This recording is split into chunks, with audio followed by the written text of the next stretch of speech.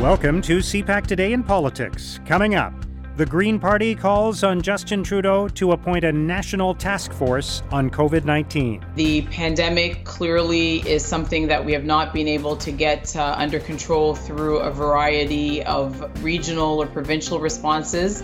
And so this is the moment for us to do what many other countries have done, which is to have all the levels of government come together. The Liberals agree to a legal review of some We Charity documents. I did hear Pierre Poilievre's press conference, and I know what the House leadership has proposed. So I'm hopeful. That this impasse can be put behind us. And a ban on the sale of new gas-powered vehicles starting in 2035 as part of Quebec's Green Economy Plan. We think that for the first time we have a plan with figures, a detailed plan, and we will follow that every year. It's Tuesday, November 17th. I'm Mark Sutcliffe. Let's get right to the top political stories this morning. I'm joined by Susan Delacourt, columnist for the Toronto Star. Susan, thank you for joining us today. Thanks for having me, Mark. So the Green Party is saying that there should be a national task force on the coronavirus pandemic. This is obviously a crucial juncture. We've seen cases rising in Ontario and other parts of the country. We've seen discussion about keeping schools closed in different jurisdictions across the country. So there is a debate going on now about the best way to address this and the role of the federal government. Do you think a task force is necessary? And what else do you think about where we stand at this moment in the fight against the pandemic? Well, we're at a bad place. Let's not sugarcoat it. And I think when you hear the Green Party and others talking for a national policy, the synonym for it is more somebody do something. And I think that's the stage we're at. The problem is, I think that the good reasons for it are, and this is a very Green Party thing to propose, is that all parties work together. That's not a wacky idea. In fact, it worked rather well at the beginning of the pandemic and has worked less well as we saw over the summer as that faded.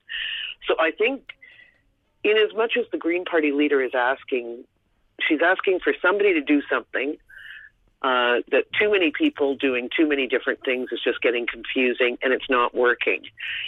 The problem is I don't know that, if you ask the average Canadian, what would make you change your behavior? Because that's what we're talking about here. We're asking people to change their behavior, and we're asking for it's the public that's got to do something.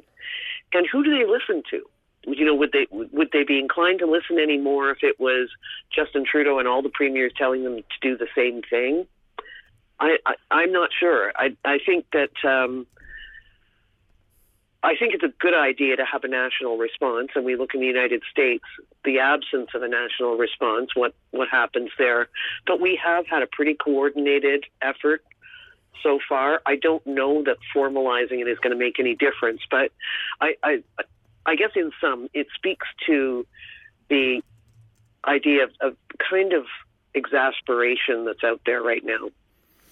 Yeah, that is a great word for it. And what do you think about how governments have been trying to strike a balance and to some extent have been bouncing back and forth between the needs of the economy and also the need for people to be able to interact with family members, coworkers, and so on for mental health reasons and other purposes, and the needs of stemming the spread of the pandemic and controlling the interactions that have with people? Because it seems like we move from one side to the other. There's a bit of a pendulum to this.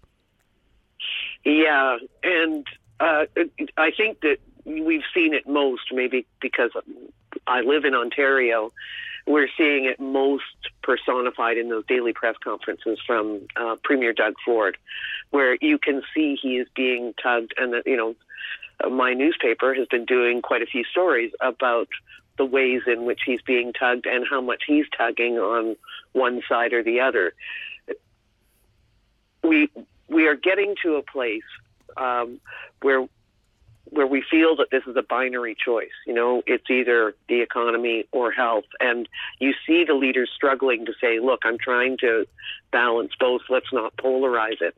But as you point out, we're coming up to the mother of all seasons for two of those things: family get-togethers and buying things in stores.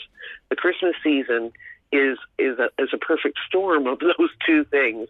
And people are right now staring down the idea that the two biggest things about Christmas, buying things in stores and, Christmas shopping and being around loved ones and family, are going to be severely compromised, if not scrapped altogether this Christmas. And I think that goes back to the exasperation that we're talking about in the previous bit. I think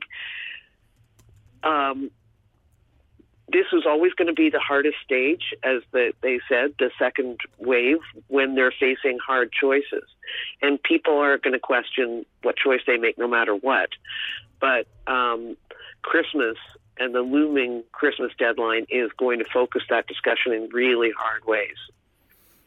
Yeah, that's a good point. I wouldn't recommend to anybody to watch the daily succession of news conferences these days, by the way, which I did yesterday. It will leave you with the gloomiest of, everybody is talking about the dark winter coming.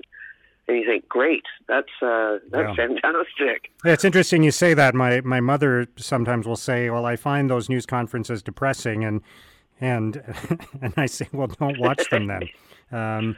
Because it is bad news. And some people have to watch them and it affects their lives and their business, and I understand that. And that's why CPAC shows them. But yeah, it is. It's not good news at the moment. All right, let's turn to a couple of other stories, Susan. And the Liberals are saying they will accept a legal review of some of the documents related to the We Charity scandal. There's been quite a standoff about this over the past few months. The opposition parties have been trying to bring this back into the spotlight and uncover some information. The Liberals have been resisting. What does this development mean? Well, it is a serious standoff, and some serious issues are being raised there. Unfortunately, none of the political parties have been treating it seriously with the silly filibustering and posturing in front of the cameras. The issue is, for anybody who isn't listening, and I suspect not many people are listening to this story, is whose right is it to decide what is secret from in government documents? That's a good argument to have. We journalists should be having it. It looks like the compromise is that the law clerk of the Commons will be making that decision.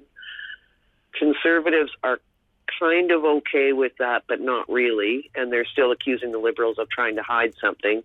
The Liberals are not entirely comfortable with the idea of having a law clerk decide, for example, what is a cabinet confidence, and they're still going to reserve the right to decide that. The bigger question in all of this is, does it matter? And I'm not sure. That this feels like a distant ring in a many-ring circus at the moment right now.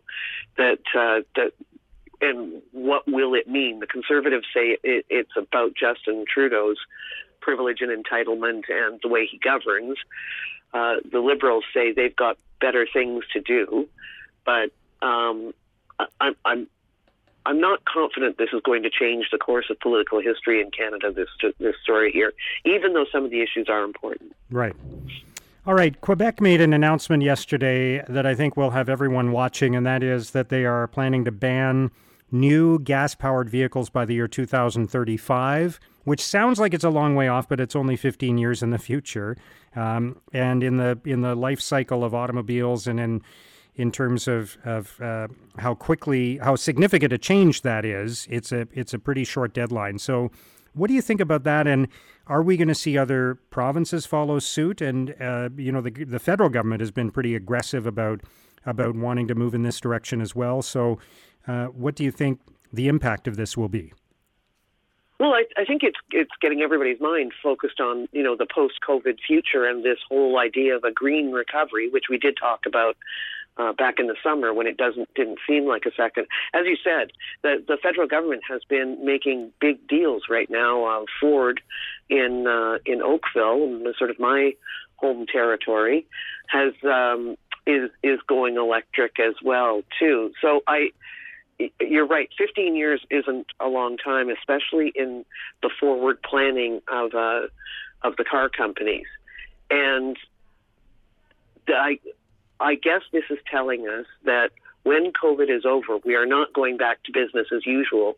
We are plotting, I'm sure you've been hearing the same things from people too, is that many of the pandemic has forced municipalities, provinces, the federal government to speed up a lot of the plans they were making to make the world a better place.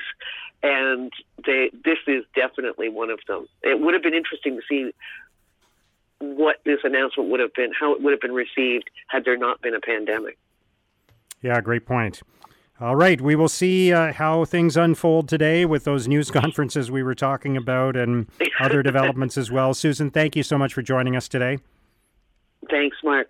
That's Susan Delacourt, columnist for the Toronto Star.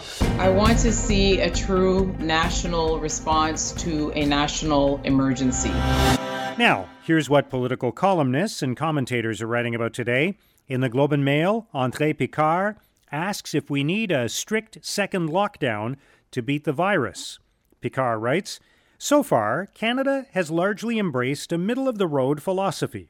Shut down, but not too tight or for very long, with predictably mediocre results. Our current rate of 5,000 new cases a day is not sustainable.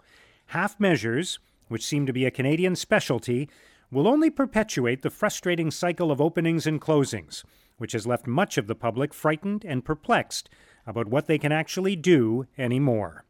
In the Montreal Gazette, Alison Haynes argues climate change could be an economic opportunity for Quebec.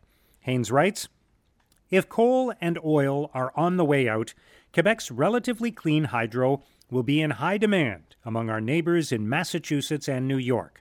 In the meantime, François Legault is creating a homegrown market by electrifying Quebec's economy, and especially the record number of vehicles on our highways. Quebec is uniquely positioned to take advantage of the massive shift away from fossil fuels by becoming the green battery of North America." In the Toronto Star, Charles Burton argues China is launching a full-court press to weaken the Western alliance. Burton writes, "China has started with drastic measures leveled against Australia, and while Australia has strongly supported Canada over the two Michaels, it is unlikely that Ottawa will dare to stand with Australia in the face of Chinese bullying. But Australia's relations with China today are almost certainly Canada's tomorrow. Are we better off giving in to Chinese disdain, or should we stand up to the violations of the norms of international diplomacy and trade?" Now, here's what's coming up on Canada's political agenda. Canada's Information Commissioner will submit a special report to Parliament today on the RCMP's repeated failures to live up to its obligations under the Access to Information Act. CPAC's Martin Stringer has more. Mark, later today, Information Commissioner Caroline Ménard will deliver to Parliament what her office describes as a report on her investigation into the systemic issues regarding how the force deals with requests under the Access to Information Act. This is not a new issue for the Mounties. In fact, the latest and perhaps most serious example of this has forced the British Columbia Civil Liberties Association to go to the federal court just days ago. It is upset that the Mounties missed a November 7th deadline set by its own commissioner to release a report on the Mounties' surveillance of anti-oil protesters. That particular case is more than 3 years old. So, Mark, the Information Commissioner will be looking into the systemic issues behind why it takes the RCMP so long to respond to citizens' requests for transparency.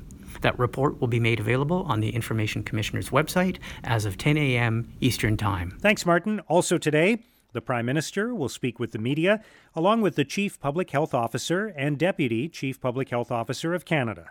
This afternoon, the Prime Minister will attend question period. Minister of Innovation Navdeep Bains will speak with the media in Ottawa. National Revenue Minister Diane Leboutillier will make an announcement in support of boosting regional development in the Gaspé. Conservative leader Erin O'Toole will hold a news conference to talk about the Conservative Opposition Day motion. Bloc Québécois leader Yves-François Blanchet will hold a news conference in Ottawa, and Dr. Jane Goodall and Senator Murray Sinclair will make an announcement in Ottawa. And that's CPAC Today in Politics for Tuesday, November the 17th. Tune into Primetime Politics tonight on CPAC for coverage of all the day's events. Our podcast returns tomorrow morning. Have a great day.